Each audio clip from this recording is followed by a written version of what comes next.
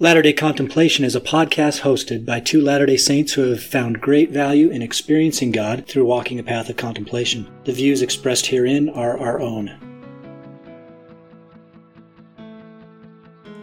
Hello and welcome to Latter-day Contemplation. We're your hosts, Christopher Hurtado And Riley Risto.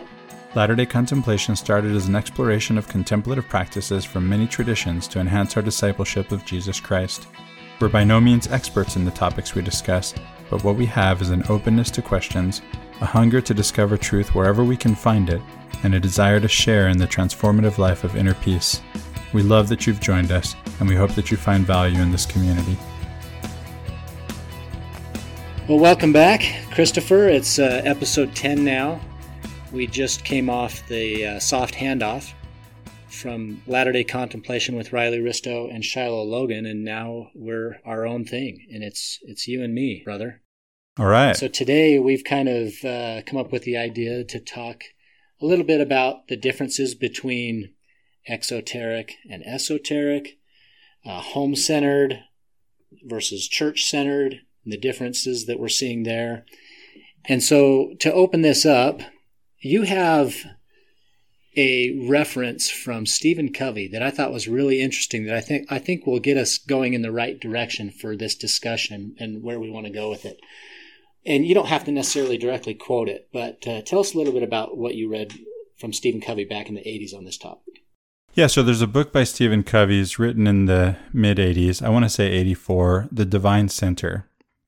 And in that book, Covey mentions that the idea of the church being more home-centered, church-supported, of the workings of the church being more home-centered, church-supported, is mentioned in that book as old news in the mid-'80s. So for anyone who thinks this is something new that came about last year, interestingly before the global pandemic, it's not new. And it wasn't new in 84 when Covey wrote The Divine Center or whenever he wrote it in the mid-'80s. It was already something that was a direction that the church had been heading in long enough for Covey to mention it as old news. So it's been a process of adoption to get us to the point where we can, largely as a church, start to incorporate this as our practice. And maybe there was people all along who have been doing it, quote unquote, the right way. But nevertheless, it's a way that it's more in line with what we talk about on this show quite frequently, where you explore your relationship and commune with God as an individual practice rather than as a church practice. The church points the way, so to speak, right, towards the inner work of communion with God. Right, and provides the covenant path, the exoteric aspect of living the gospel, following a law, right, holding to the word, the rod of iron, which is the word of God. That's the exoteric aspect, and it's necessary, but it's not sufficient, right? There's the esoteric path that we follow, that's inner work that we're here to talk about. Okay, so let's draw out this idea just a little bit about this exoteric versus esoteric. So you mentioned the rod of iron, and the iron rod is the word of God, right? So that's kind of the law, right? And then what does the path represent? The path is walking in faith, right? The whole idea of a path is to walk it. You can't just stand there and hold to the rod. You're not moving. It's like, I've got the rod. I'm holding on. You can see a Pharisee holding on tight to that rod. But if he's not walking the path, which is a path of faith, with an inner intention of nearness to God, then the iron rod's not going to be sufficient. It's necessary, again, but it's not sufficient. Right. So if we're to take and go back to Lehi's dream, since this is kind of the route we're on right now, Lehi is standing by the tree of life and he sees his family a ways off, right? And so that's kind of like this line segment. There's a beginning, there's a middle, and there's an end. Yeah. And whether this represents reality as a parable or not is beyond the point. But for this specific point is that his family's over there, he's here, in between is this path, and there's a rod of iron that runs along this path. Yeah. And so to go from beginning to end, there has to be some kind of progress or movement, right? Right, and they have to walk the path, right? And they have to hold to the rod to walk the path. So you have both the exoteric, the rod, the law, and you have the esoteric, which is the actual walking of the path, which we know is done in faith, because you're talking about walking in darkness toward the light in faith. Yeah, so there's along the way, there's this mists of darkness, for instance, and there's, thick clouds and whatnot, and ways that you can get distracted, whether it's the appealing, the allure of the great and spacious building or whatnot. There's ways that you can get distracted, and so that law kind of keeps you locked in a little bit, but it doesn't move your legs for you. Yeah, it keeps you focused, right? There's the covenant path means, I know I'm not there yet. There's one more covenant to make. And by the way, when you reach the highest covenant, you are now to endure to the end. You're not at the end. The end is eternal life. That's where Lehi is standing, at the tree, where the fruit of the tree, which is eternal life, which is Christ, something that we gain through Christ. Going back to the garden motif, Christ is the fruit of the tree. He hangs, as it were, on the tree. And we actually, in sacrament, we symbolically eat of that fruit, right? That is Christ. Yeah, and that's a good example of a discussion point that we can have on this exoteric versus esoteric. Eating a piece of bread as a symbol that points to something else. Right. The bread itself and the partaking of the bread is known as an ordinance. But what does that point to? Yeah, the bread is a symbol, but what's the referent? The referent is Christ, eternal life, the fruit of the tree. It's partaking of the divine nature, partaking of the fruit of the tree, the fruit of eternal life, the Christ-like nature. And there's all these things we do in the church that are ordinances, that are kind of outward, and to an ordinance or ordinal point, it points you directionally towards something else. And what we mean by exoteric, of course, is outward. The exoteric is the outward, the esoteric is the inward. Right. So there's the outward covenant path, or covenant, what is it? The covenant path that consists of the ordinances. And then there's the inner work of walking that path, which if it's inner, again, it's not outer. It's not that we see you hitting the way stations, right? Going through walking the covenant path could be looked at, if we're not really thinking about the esoteric, the inner work, it could be looked at as, I made it to this ordinance, I made it to this ordinance, right? And you're hitting these waypoints. But the question is, where are you inside? Are you actually drawing closer to Christ? The covenant path has these ordinances that, again, like the sacrament, which is one of them, which is a symbol of the end goal of the whole path, which is repeated through sacrament every Sunday in church. It's there, but where are we inside?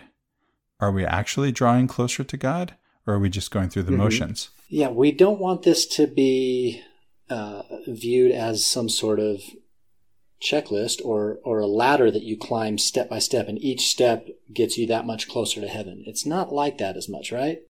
Right. So that might be how the exoteric is framed. It is.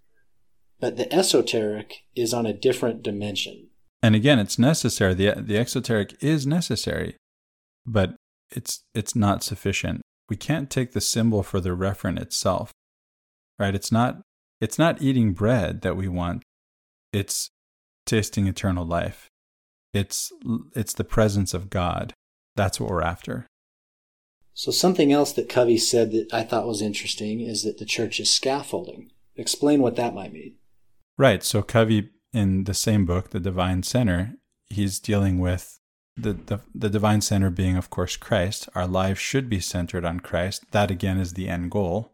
The end goal, we know, to succeed in achieving any goal, we have to keep it in mind. It has to be the central purpose. And since this is our life's pursuit, that's the central purpose of our life and should be the center of our lives and all that we do. And so in making that point, Covey brings out in contradistinction, so that we understand by the opposites what are the possible false centers. And among them, one of them is the church. You can see someone who, I'm going to go to all the meetings, I'm going to go to extra meetings, I'm going to, shovel the snow on the sidewalk, and who could be potentially neglecting his own family and his own relationship with God. That's possible, right? I mean, again, we have Pharisees. That's the point of the Pharisees. That's what they do. So if you have other potential false centers would be, well, even spouse-centeredness, Covey mentions as a false center. The idea that if you're married and you make your spouse the center of your life, and she does the same or he does the same, well, now you have different centers. You don't actually share a center. So the idea of a covenant marriage, of a temple marriage, is a shared center in Christ. It's a three-way covenant, and Christ is at the center.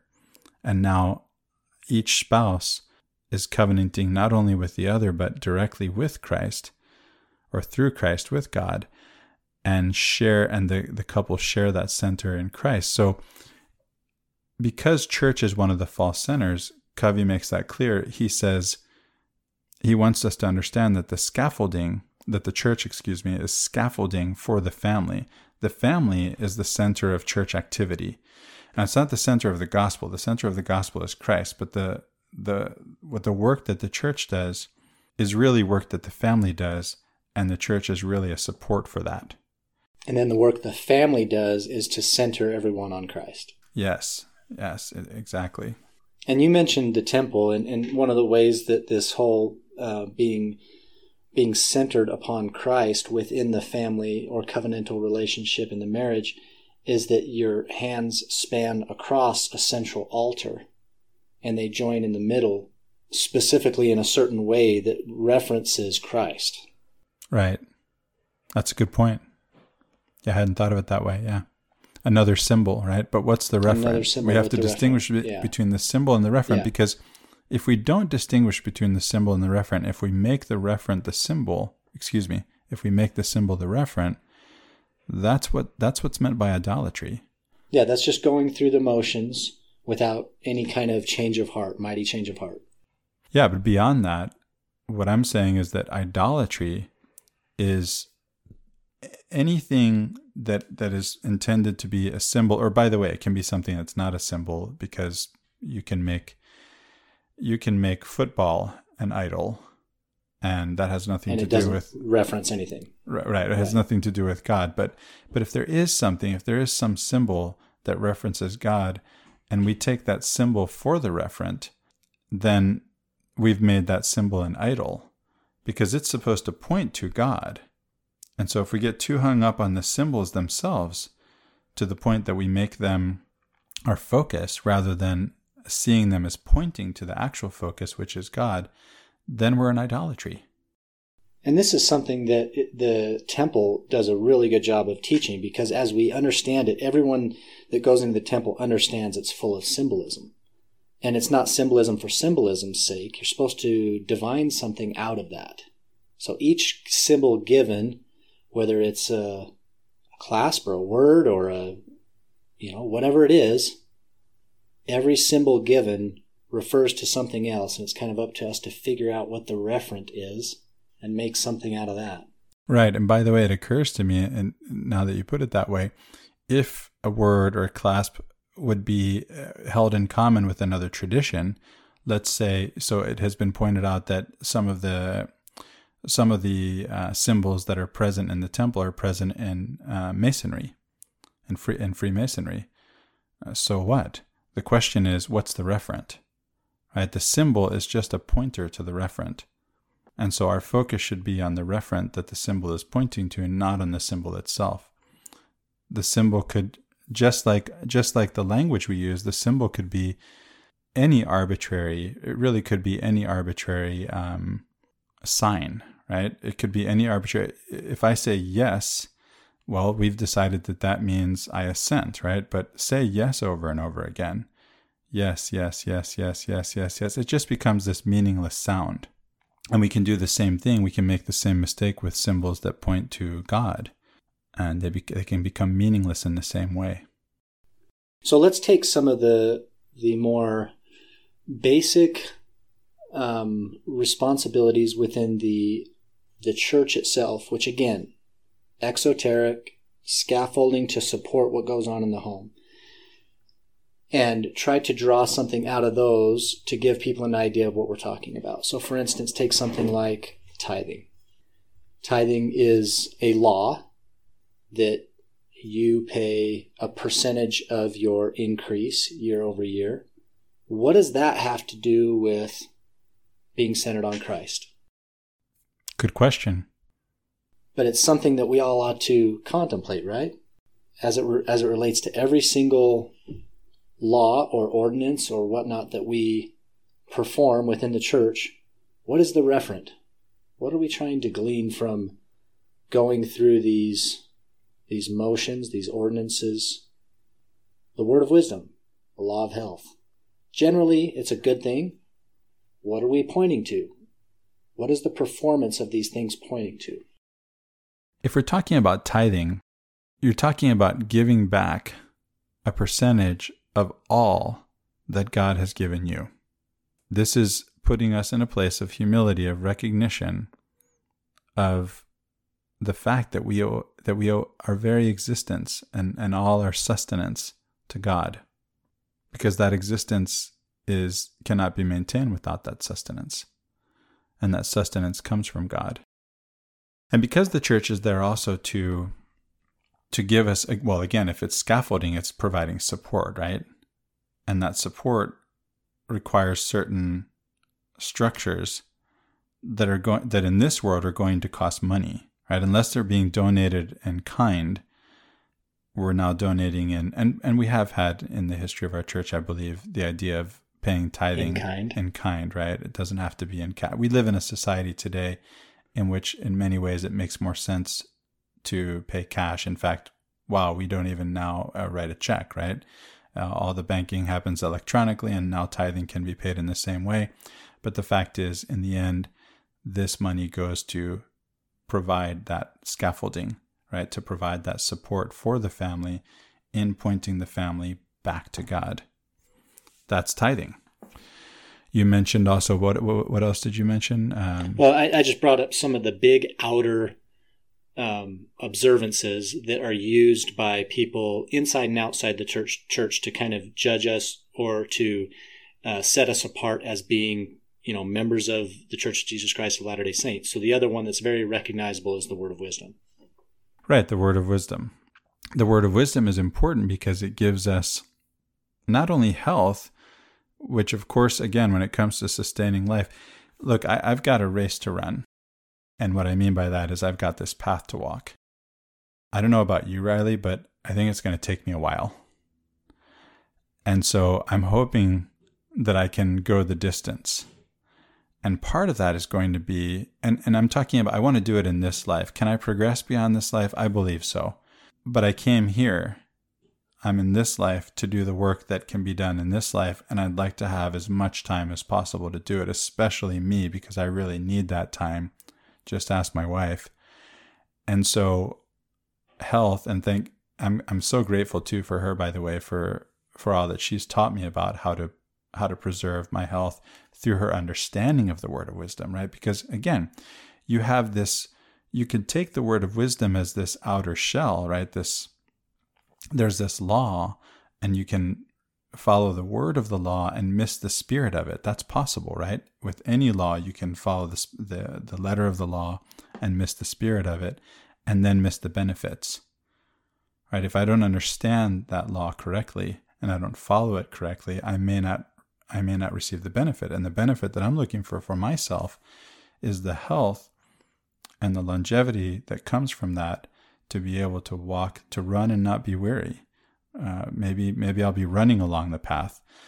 I'll probably need to do some running to catch up, Riley.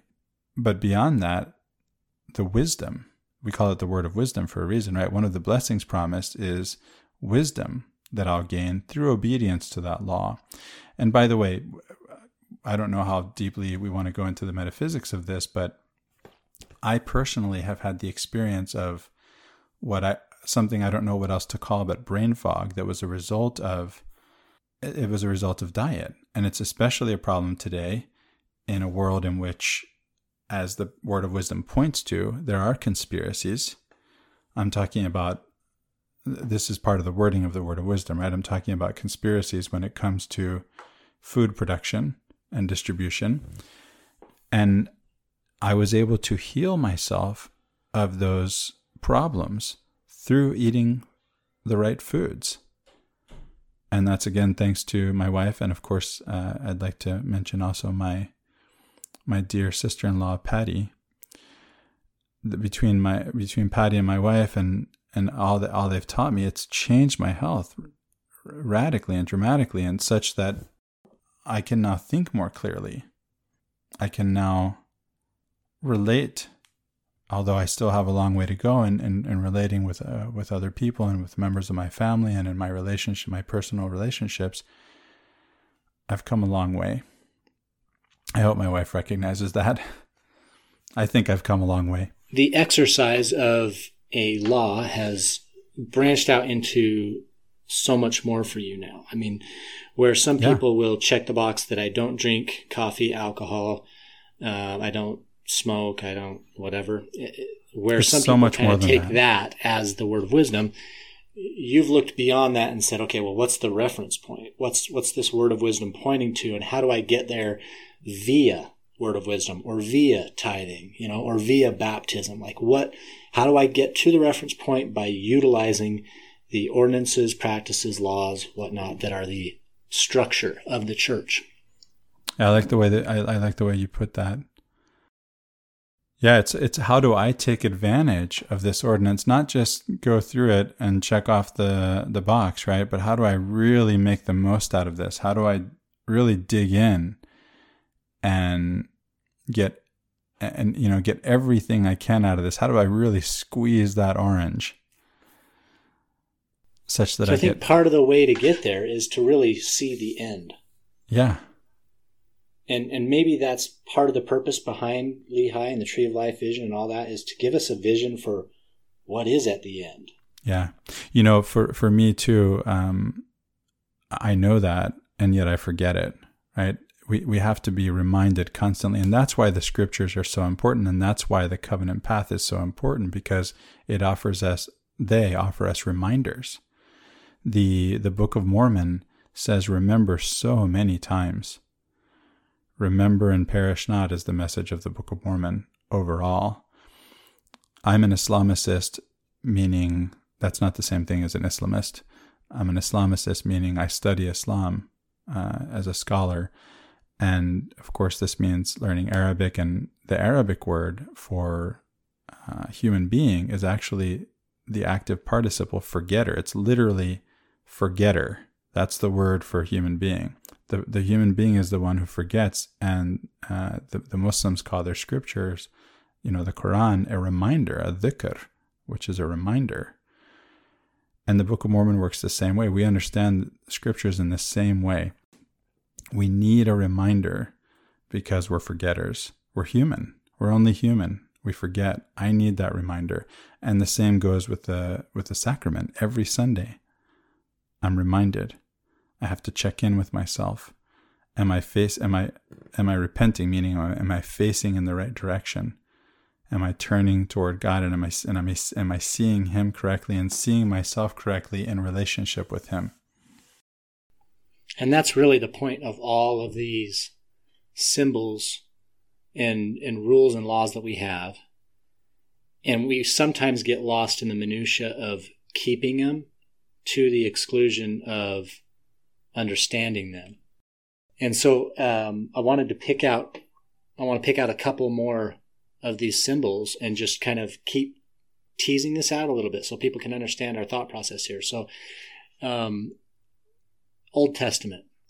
You mentioned to me that in that book, The Divine Center by Covey, that even God can, or this was at least something, a symbol a teaching you drew out of it, was that even God can become an idol.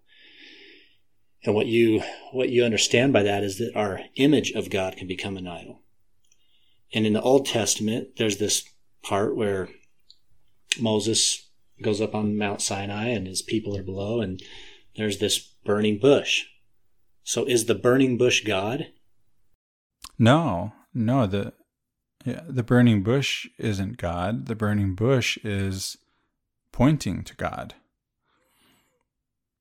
Or even reverse pointing almost. It's like drawing our focus towards the bush so that we can really dial in with what the message is that's coming from God via this symbol of God. Drawing our attention.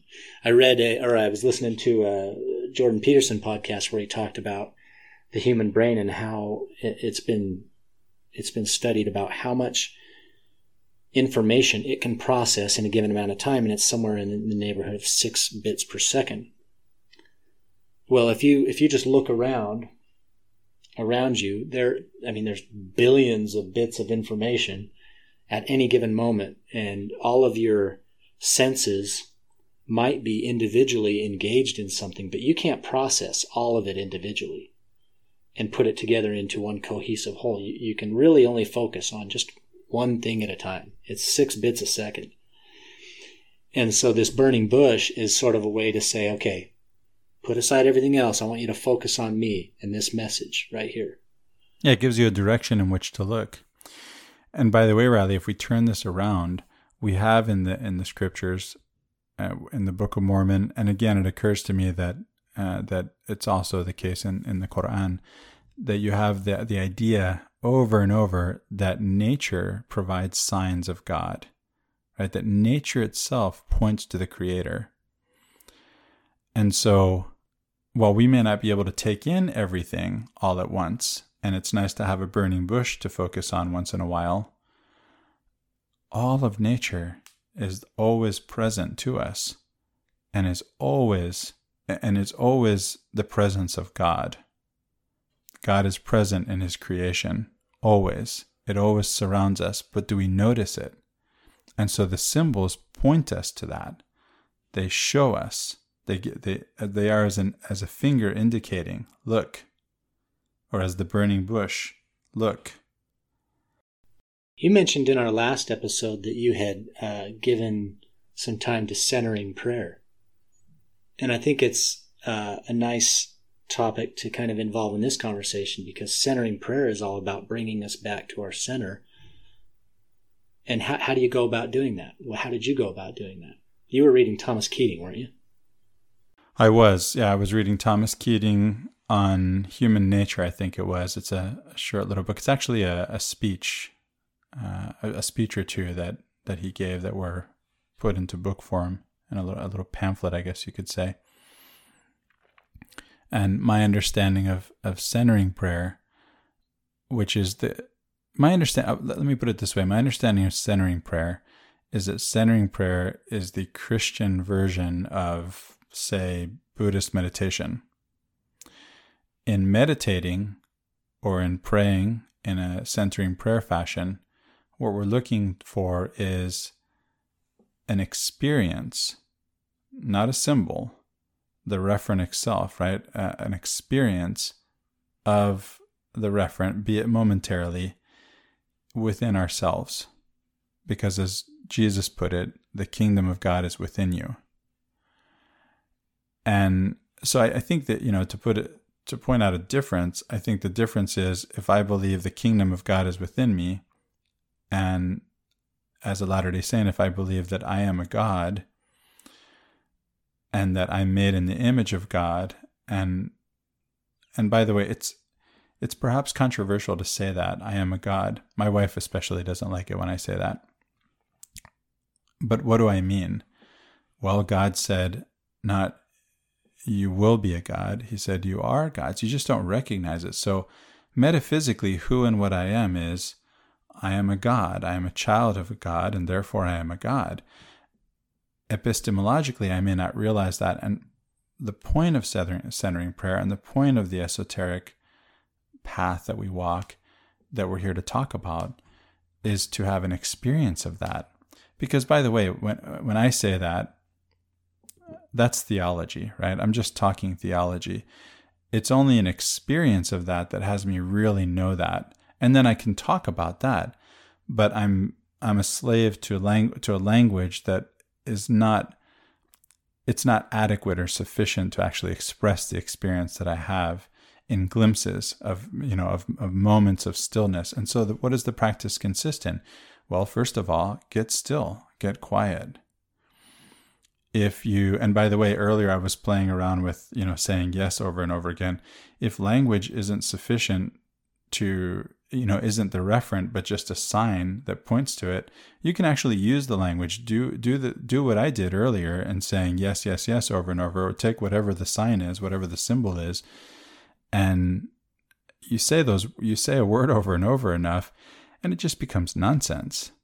And that now you can maybe turn that language, instead of having it get in the way by trying to experience something through language that cannot be experienced through language, it can actually be helpful to you. You can use it to short circuit itself, right? You can use it against itself. Turn that yes into nonsensical sounds, and now you get yourself out of this sort of rational discursive thought pattern that uses language, into a place where you can actually experience the presence of God within you. And I've seen various demonstrations of centering prayer where language is used, sometimes as a mantra, sometimes as a cue. Also, sounds are used occasionally as an entry point into stillness or centering. And people can look this up themselves and, look at various demonstrations of this on YouTube. But basically, all of these things are meant to point you into, or get you into another frame of mind, maybe, right, or state of being, so that you can have that experience with the divine within. Right. Yeah. If you think about Buddhist monks, right, in a Buddhist monastery, there's going to be a bell. When the bell sounds, it's a reminder to stop, right, to take a pause, to stop, to be present to your breath, right, to return to your breath, which the idea of returning to your breath really is to return to your center, right, to the spirit. The breath and the spirit, they come from the same root in language. Here we are again in language, right? We're pointing to God breathed life into Adam, right? His spirit. He breathed the spirit into Adam. It's what animates us, right? So it's to return to that place, right? It's a reminder to return to that place. And of course, a Buddhist monk, especially a monk, even if you're a Buddhist at home washing dishes, whether you're a Buddhist at home washing dishes or a Latter-day Saint at home washing dishes for that matter, or a Buddhist in a monastery, the idea of contemplative prayer is to expand the circle of our prayer life outside of this experience of I'm just going to stop what I'm doing now to pray, to all of life becomes walking that path, that path that we're talking about that leads to God, and that can give us experience of at least glimpses of the presence of God in any activity. So I can wash the dishes and be present to that while washing the dishes. And as a matter of fact, I personally find it helpful to do things like washing the dishes, ironing, sweeping. To me, those are meditative experiences, just like taking a walk, especially a walk in nature, where again, I have all those signs to remind me of the Creator, the creation itself to remind me of the Creator. The creation points to the Creator. It's not the same as being indoors where I'm surrounded by the man-made, right? Yeah, so then you're kind of expanding, as you said, the circle of your prayer life beyond just being on your knees with your arms crossed, eyes closed, head bowed. Right. All of a sudden, we have a prayer in our heart at all times. Exactly. And it's always been, I think, difficult for people to approach that idea that I can just be praying at all times. And I think even for a contemplative, it is difficult. Yeah. For everyone, that's difficult. Let's look at this esoteric. Yeah, let's look at this esoteric exoteric distinction again. It may be easy for me to fool myself into thinking that I'm staying close to God in prayer if I make it my goal to expand my prayer life in the way that we're talking about doing it, right? Because at least if I'm getting down on my knees, if I'm holding to the rod, you see, if I'm getting down on my knees and I'm folding my arms and I'm closing my eyes and I'm bowing my head, I know I'm praying. Then again, am I, right? Can I go through all those motions without the sincerity and intent of heart that would make that prayer valid? Because as the scriptures tell us, if I don't have that intent, then the prayer, it's not just that the prayer doesn't count, it actually counts against me. But again, it can be useful, it can be helpful to take that attitude and posture of prayer to put me into a place to remind me that I should have that intent. But it's not necessary. It's not the only way that I can do it.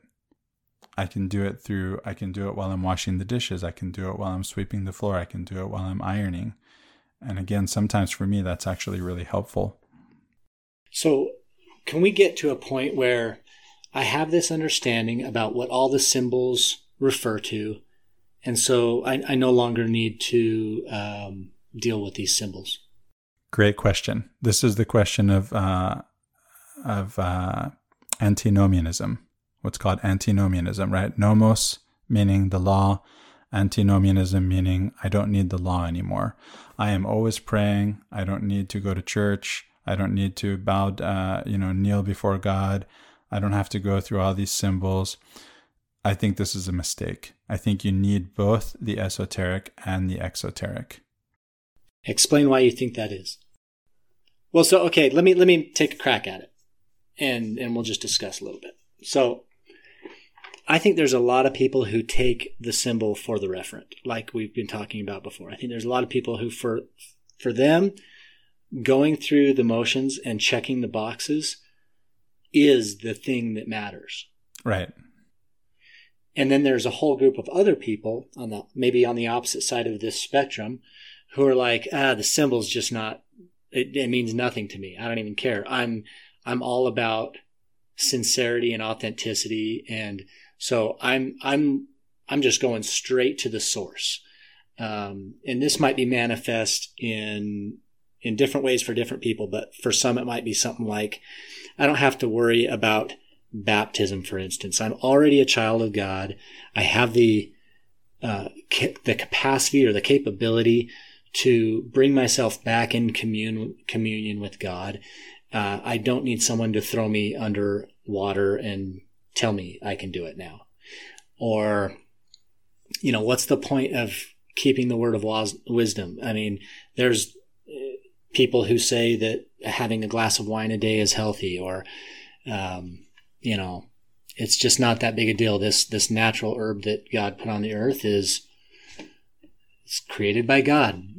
What harm can it do me? And I think I personally sympathize sort of with both sides. Okay. And I hate to be just a fence sitter on this, but I think when you go whole hog on the law, that it's so easy for that to become your habit. It becomes an idol. Yeah. Wait, when you say habit, there's nothing wrong with habit. Yeah, you're right. Maybe that's the wrong word. But it can become an idol. Yeah, it can become the whole thing. Right. When you're taking the referent for the symbol for the referent, right? That is that's all there is to it. It's just doing those things. And there's nothing more beyond that. Right. So because there's nothing beyond that, those who go all in on the symbols tend to try to tease out the minute differences between full compliance and not quite compliant. This is where we go Pharisaical. Yes. And so then, they take something like, I don't know, the word of wisdom is a good example in this case, because there's so much there in the do's and don'ts of that section of scripture that, someone going all the way with that can make that everything. They can become a full-on hobbyist on word of wisdom. And of course, that's not enough for that kind of person, that personality, to just do that with word of wisdom. Of course, they're going to do that with everything. They're going to do that with their language, their thoughts, their actions in every realm of their life. Tease that to the minutest degree, and to the point where they are living that Pharisaical life. Although there have been and are, I think, gospel hobbyists. And I know that because we've been warned by the prophets against gospel hobbies. Yeah. That's less the type of person I'm talking to. I'm not talking about professional scouters or professional word wisdomers or whatever you want to talk about. I'm just referring to that type of personality that is always trying to push what the law, almost like building that hedge around the law that the Jews did in the time of Christ with the Mishnah, and before that, where they were trying to be so observant of the law that they were actually taking the law and expanding it so that there was no chance of them transgressing the law. If the law said you can't take 500 steps, well, heck, I'm not going to take 250 just to be careful. Yeah, I see this more of something learned than, when you say personality, I don't know that this is, although I personally, I'm a recovering addict, I have an addictive personality, and oftentimes when we're addicts, we tend to trade addictions. And that's a coping strategy. And maybe it's better to be addicted to stamp collecting than drugs, for example, but it's still an addiction. And so, yeah, there certainly can be personalities, addictive personalities that might make the gospel checklist their addiction, let's say. Yeah, and instead of a 15-point checklist, they make it a 100-point checklist. Right, and of course, addiction is a little bit different than habituation, right? Because there's usually some kind of chemical component, but playing fast and loose with the terms, you can see how that can be possible. And then there's also just a way of thinking about it. Maybe we're just looking at it the wrong way. Maybe it's not my personality. It's not an addiction. I just have been thinking about it the wrong way. And there's another way to look at it. So is there a middle way or a third way to look at these extremes of hyper-obedience to this law to the point where you're expanding upon the law and really trying to make it everything to the nth degree, and the opposite side, which is the antinomianism you talked about, where the law doesn't matter at all. It's all about this connection or communion with God, and I can get there directly. And so where's that third way? Yeah, I'm not religious. I'm spiritual, right? Where religion is what binds us, right, to God and to each other. Because again, part of the function of the church that's so important is to give us support, meaning to support each other mutually, right? A church is a gathering. The word that church comes from, ecclesia, which is easier to see in Spanish, where it's iglesia, than it is with church. I don't know the etymology of church. But the word iglesia, which means church in Spanish, comes from the Greek ekklesia, which means gathering. It's a gathering of saints. It's not a building or an institution. It's the body of Christ. And that body that's supposed to be sacred, that's supposed to be a temple, the scripture that refers to the body as a temple in the New Testament is actually, the body that's being mentioned is actually plural. It's not one person's body. It's not your body, Riley, that's a temple. It's the body of the church, right? The body of the saints, the body of the followers of Christ that is the temple. It's that sacred space that we enter into together, and we support each other in that space, and we support each other in remaining in that space. So personally, the reason why I want to find that center way is because I don't want to spend all my life obsessing about whether I'm keeping everything to the nth degree in terms of an obedience meter, but I also know that those are symbols that point me to the referent. They are right. They are there to remind me and help me to remember what the point of it all is, and have a consistent practice or a habit. Maybe that's a better place to put the habit. Right. And you also don't want to go antinomian, right? You don't want to, because one answer to your question, Riley, is why do I need the exoteric? Well, because as clever as I may think I am, God's thoughts are higher than my thoughts. And so obedience, when I may not have all the facts, or I may not have an understanding of the facts, is important. It's going to be important to me to follow the covenant path. And then there's the question of authority. There's the question of what the priesthood is and does, which is something I think that we don't really understand. What is the priesthood and what does it do? Sure, we can say it's the power to act in God's name. It's the power by which God acts. Well, what is that? Do I have a handle on that? Or do I just have words? Do I have that? Do I have this dictionary definition? And that's something that in my own spiritual practice that I try to understand. And I think for me, especially personally, to get to a place where I can even be receptive to that, where I can even possibly understand that, I need that covenant path. I need that what we call the scaffolding, right? Not just the church as a scaffolding, but the law as a scaffolding to keep me on track, to point me in the right way. But again, it's pointing me. And that's, I think, the main point that we want to make with this podcast is that the symbol is not the referent. The symbol points to the referent. Yeah, and so for me personally, to the extent that I understand the symbol and what it's pointing to, it's less important for me to be as observant of the symbol than as it is to be observant of the reference, what it's referring to, the referent. Because I don't want to get my whole life, I don't want my whole life to be caught up in thinking, did I do that right? Did I do that right? Did I do that right? When all of that stuff is secondary to the point of it, what it's pointing to.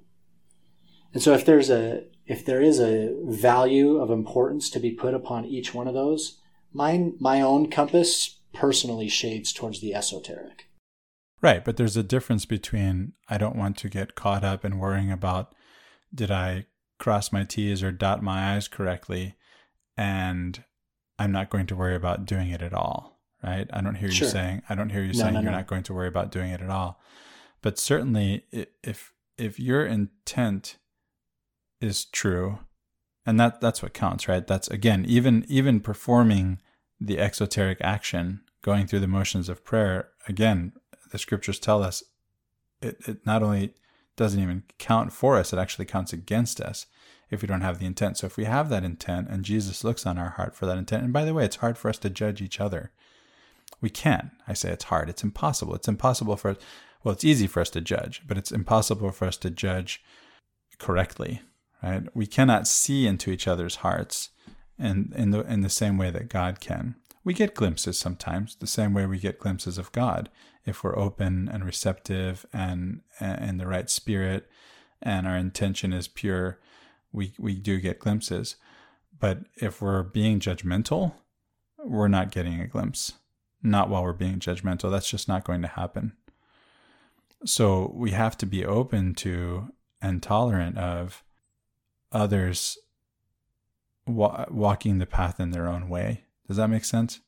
It does to me, and I love it. I think that in practice, we don't necessarily operate according to that. Right. And I mean that not just on an individual, maybe church member level, but perhaps administratively, because there are the checklists. And that's, again, the church is the exoteric, and that's kind of what it focuses on. And so when we talk about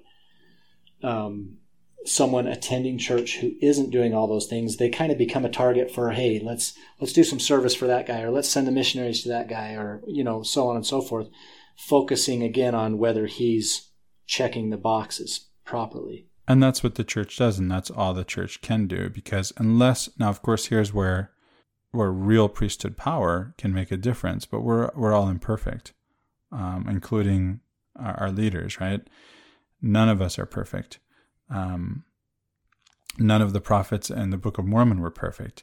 I remind my kids, of the statement at the beginning of the Book of Mormon by its editor that tells me about the imperfections in the book, and that I should not look askance at the book for its imperfections, for they're the imperfections of men. And the same goes for the church, right? I'm not going to look askance at the church for the imperfections of the men, meaning people, right? Human beings who make up who actually perform the actions that the church is intended to perform. So they're going to look at,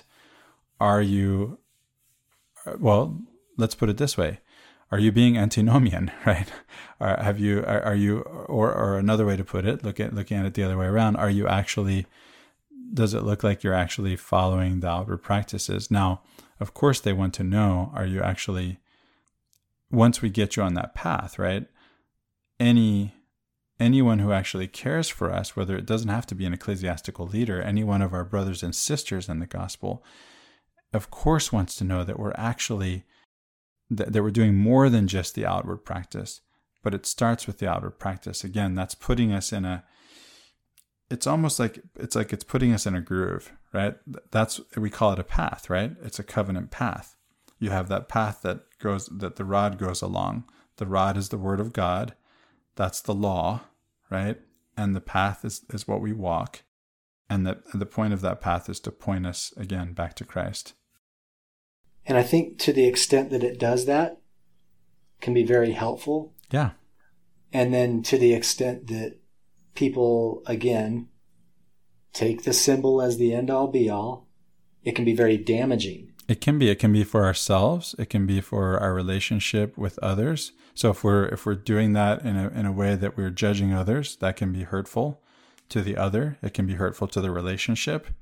If we're doing it to ourselves, it can be also hurtful to ourselves, right? Yeah. That's so important. I think this has been the point from the beginning of establishing this podcast, is trying to foster and be a part of the movement towards that transition from just seeing, exercising, and experiencing the symbol to seeing, exercise, and experiencing what the symbol is pointing to.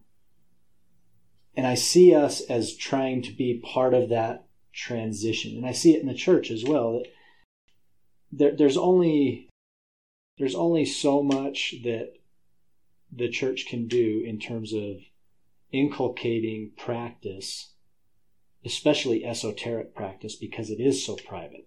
It is. And so I totally understand that, you're not going to sit in a Sunday school class while a quasi-yoga instructor walks you through some kind of meditation lesson. Maybe there's a place for that. It just doesn't seem like it fits in a Sunday school class or in a priesthood class, or obviously it doesn't. Let me go into that a minute. Let me go into that a minute, Riley, because this is that place. Is it okay to be in this space? Yeah, sure, of course it is. Why not? This isn't gospel doctrine class. This isn't, by the way, this isn't meat either, right? This isn't the milk of the gospel doctrine class of the church that is rapidly internationalizing. Our church is rapidly internationalizing, of a church that always has new members, where we have this milk versus meat problem. And the church is there, again, to give us the milk. And some might think, the meat is coming to the church as a whole eventually, and that may be. But you don't have to wait for that as an individual. That's not the idea of the church, is to provide that milk to prepare you to cut your teeth on the meat yourself.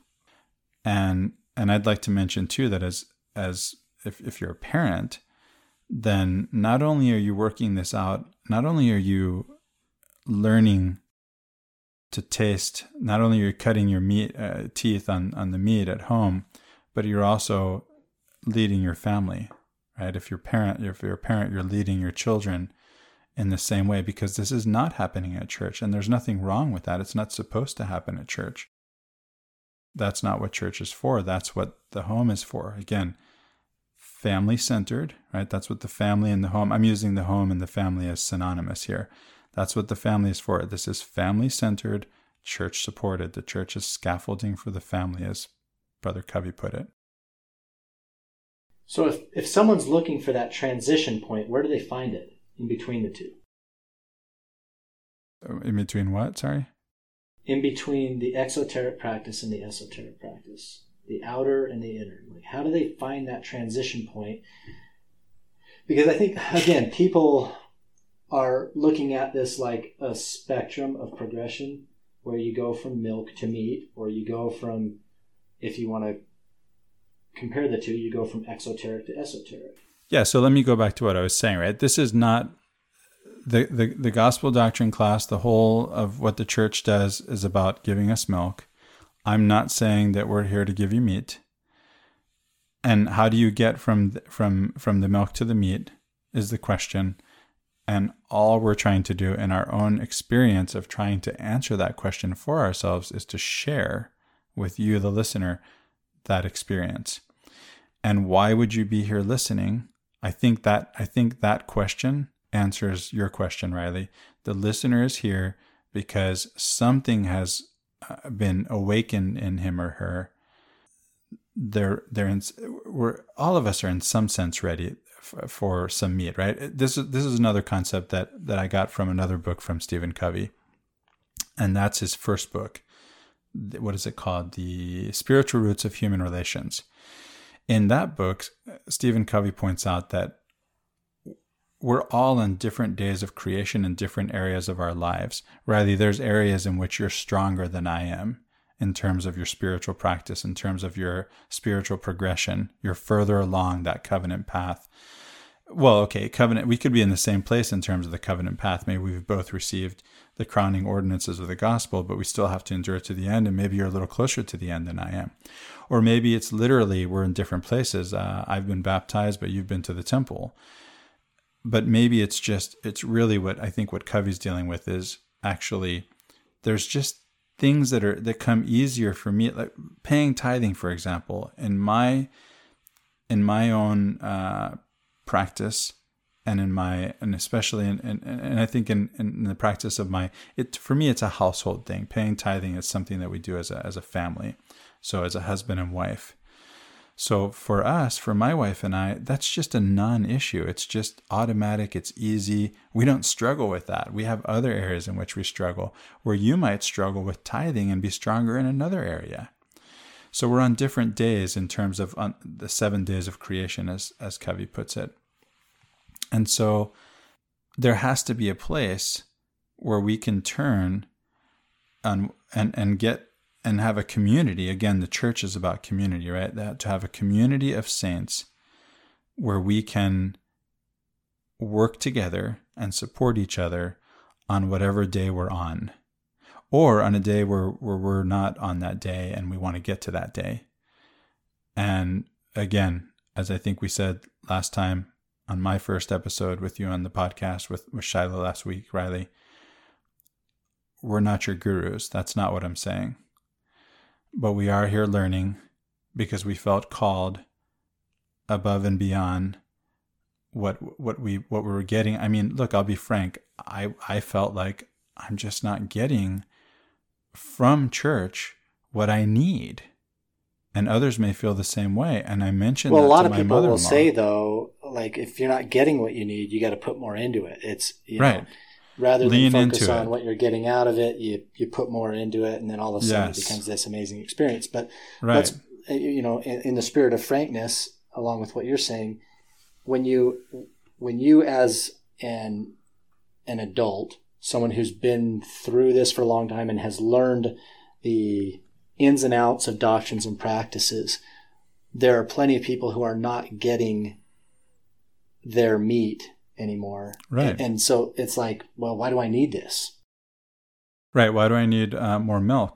And so fortunately for me, in turning to my mother-in-law, who's also one of my dearest friends, right? One of my closest friends, I didn't get the answer that you say that people give, right? I wasn't told to lean into it. I was given the answer, this is not what the church is for. That's something that as I think she knows, I've already intuited, that is something that you have to work out on your own. Where I was maybe lacking in understanding, where she really helped me to be, it's just to make it okay, right? To say, oh, so the seeking that I'm doing here, live on air with you, Riley, and with my listener, is okay. And this is the right place, and it's the right time, and it's the right space, and it's the right attitude. And it's okay to do it, and it's okay to share. And that's a beautiful experience. It's a beautiful experience. I'm so grateful to be in this space where again, I'm not a guru. I'm not perfect. I'm practicing. My wife reminds me to practice what I preach. And I think, well, I am practicing. I'm not perfect, right? I'm not good at it, but I am practicing. So I'm here to practice contemplation. Well, one of the blessings of pretty much the weirdest year any of us have experienced is that our practice, religiously, spiritually, has been opened up to alternative forms.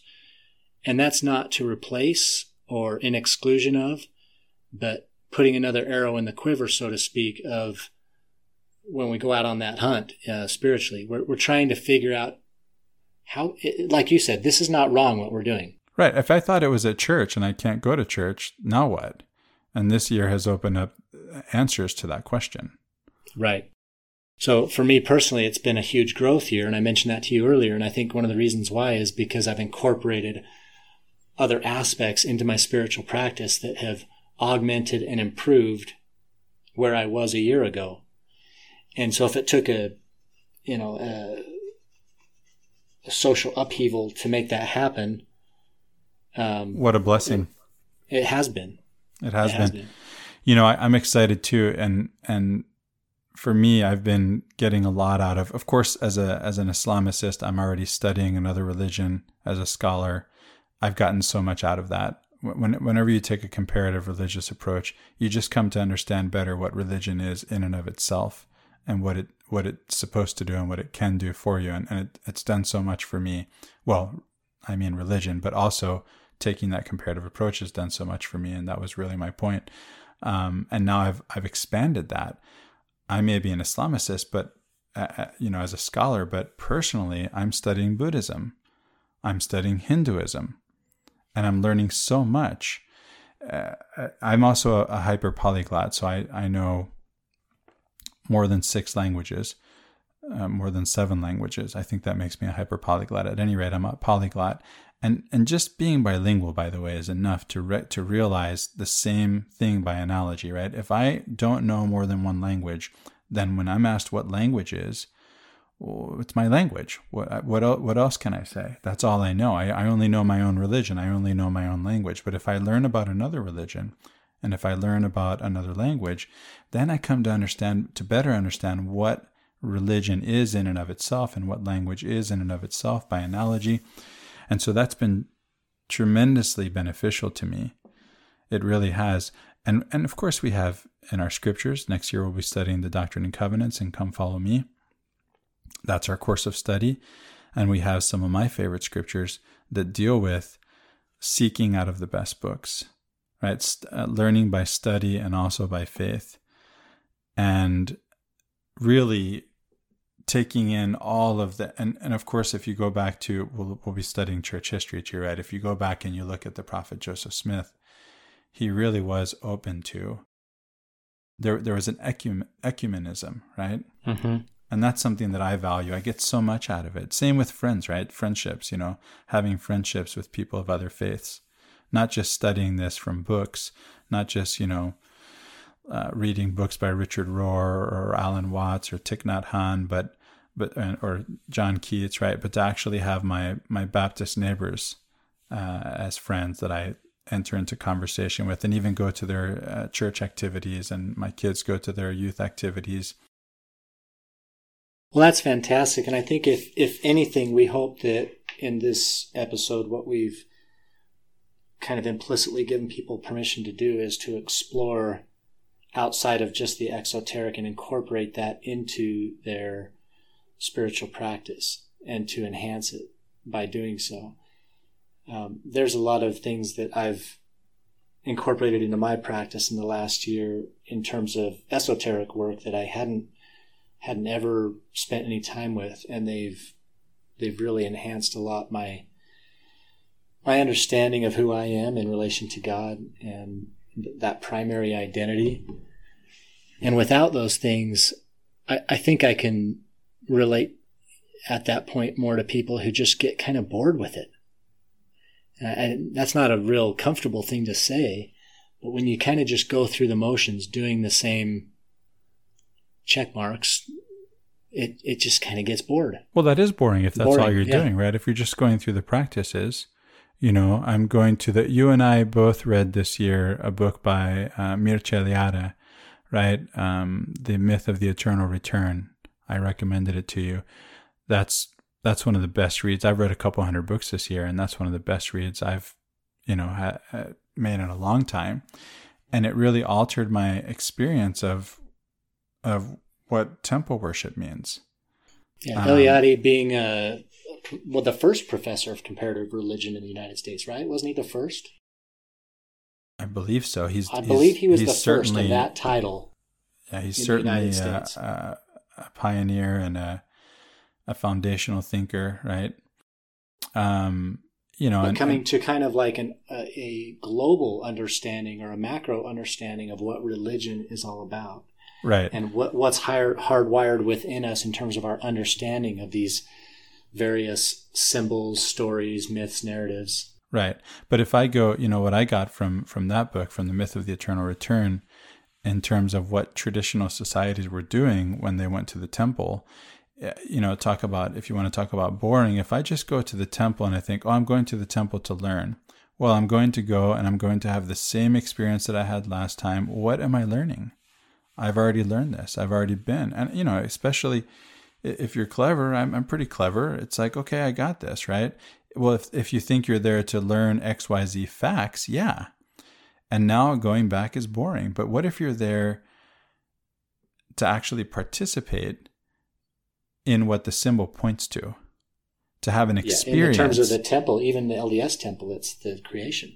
Yeah. So you're there not to learn about the creation, but to actually recreate the world, as it were, to bring yourself out of chaos back into cosmos, right? Out from chaos into order. That's huge. That's so important. Talk about centering prayer. Talk about recentering. To go to the temple, and again, I was going to say, I'll go ahead and say, and learn your place in the cosmos. But I don't mean learning as in, I'm here to learn something. I didn't know this. But to be reminded, right? To actually put yourself back in that place. Hugh Nibley said the temple is a place to get your bearings on the universe. Exactly.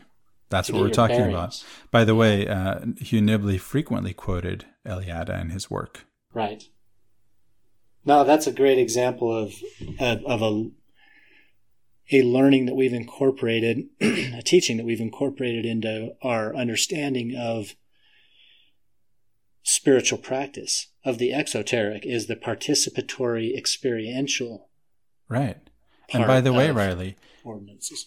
Not only does that give me something to look forward to and being able to return to the temple, but if I feel a lack, right, that I can't go to the temple, I can still I can ponder on my past experiences of going to the temple, and I can actually make more meaning out of them than I made out of them when I was there from home.